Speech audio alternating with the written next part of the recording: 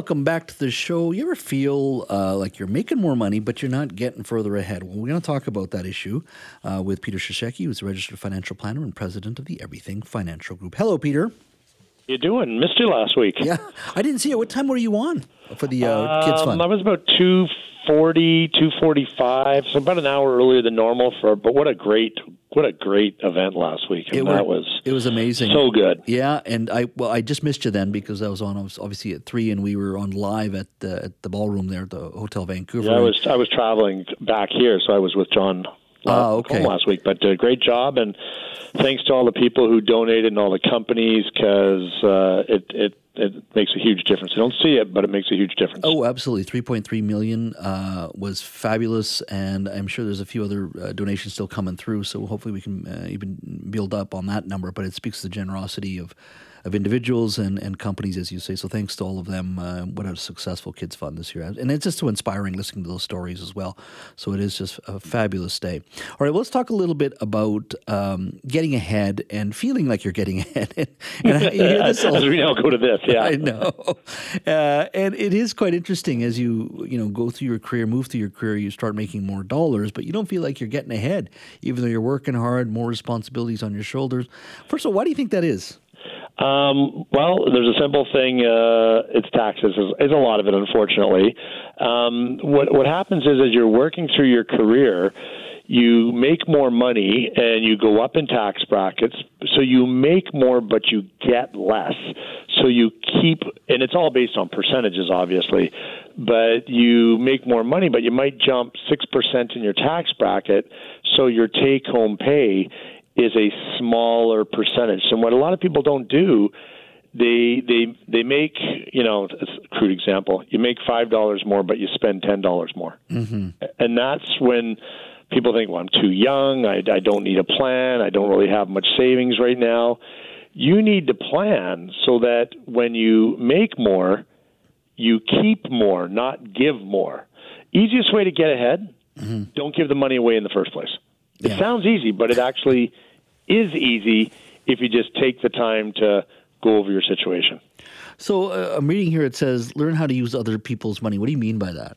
Well, that's where people pay cash for things, because guess what? You and me know this. We're the same age bracket. Yeah. Our parents, our grandparents never borrow money, never get in debt. You know what? There's good debt and there's bad debt. And when you can use what we call good debt, tax-deductible debt, debt that's putting money in your pocket, and when you get the right rate, use other people's money. So people assume right now, and let's deal with the high interest rates, they assume everything you're going to borrow is a high interest rate. But I heard about someone the other day, brand new car, needed one for business, didn't want to spend the money, 3.1% financing. So use their money. Use the car manufacturer's money when you can. To get ahead, do what you need to do. Don't use principal. You know why you hear of athletes who always end up broke? Yeah. Because they pay cash for everything. Mm-hmm. Not the sharpest tool sometimes in the shed. And they don't get good advice because they think, I have so many millions, why do I need advice? But they end up broke because they pay cash. They don't use other people's money. Best way to get ahead, leave your principal intact and don't live beyond your means. And in this case, your means are the growth of the money. Mm-hmm. And that can be for simple little things in life. You can't afford it, don't buy it.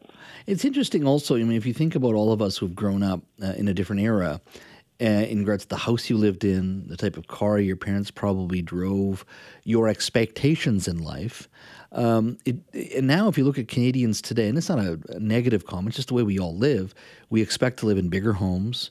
We expect to have the best televisions, flashiest cars, be out for dinner all the time. We didn't really do that. Maybe it's just me. We didn't do that as much or remotely as much when we were growing up. People now telling us how old we are. No, you know what I mean? It was the kids need a PlayStation when go outside and run around and make some find an adventure or something like that. Great comment. But the easiest one in the Lower Mainland to understand is when you started out, you might have had to live in Chilliwack, and then you moved to Abbotsford, and then you moved to Aldergrove, and then you moved to Langley. Or you didn't start in a $2,000 a square foot condo in downtown Yaletown.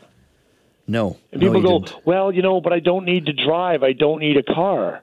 Yeah. Well, yeah, but you could live in, Eastern Burnaby or Western Coquitlam and hop on SkyTrain to work downtown and save $700,000 on the purchase of a residence. Yeah.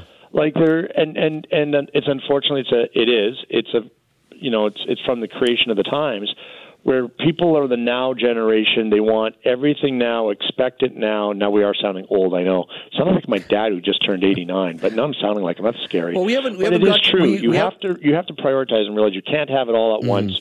You have to work and earn it. Earn it. Wait a minute. What a concept. Well, we haven't gotten to the point where we're blaming them for having $7 lattes, so we won't go there. I know. But the other issue is also just saving whatever you can every month, is setting aside those dollars too, right? Putting it in the right investment, and thinking it's gone, it's there for an emergency or for future retirement purposes, whatever it may be. You got to build discipline in regards to saving as well. Yeah, and we call that pay yourself first. You really need to take a certain amount of money and realize, I need to enjoy some of this for me and my partner, my spouse, my kids, whatever the case may be, with some of that money, because if you don't, the exact opposite happens and you resent saving money into a TFSA or an RSP or you resent paying down debt, and then you go the other way and you tend to dig yourself a big hole. I talked to one of our guys who's been on your station, one of my buddies at that place that deals with consumer proposals and bankruptcies, and that's what can happen sometime. So you have to realize, reward yourself a little bit for the hard work. As we say, the work optional lifestyle, don't put it all away for retirement. Spend a little bit today, because you know what? You don't know what tomorrow brings. So if you get the right balance in your plan and you position a little bit of the money for now, so live for today, plan for tomorrow. Spend a little bit of money. It's okay, because I'm not the one to say don't spend. It's your money. It says, yes, spend, but realize what else you have to plan for the basics. So once you get the basics covered, put a little bit away for yourself. Peter, thank you. Thanks, Jazz, and we'll talk to you next week.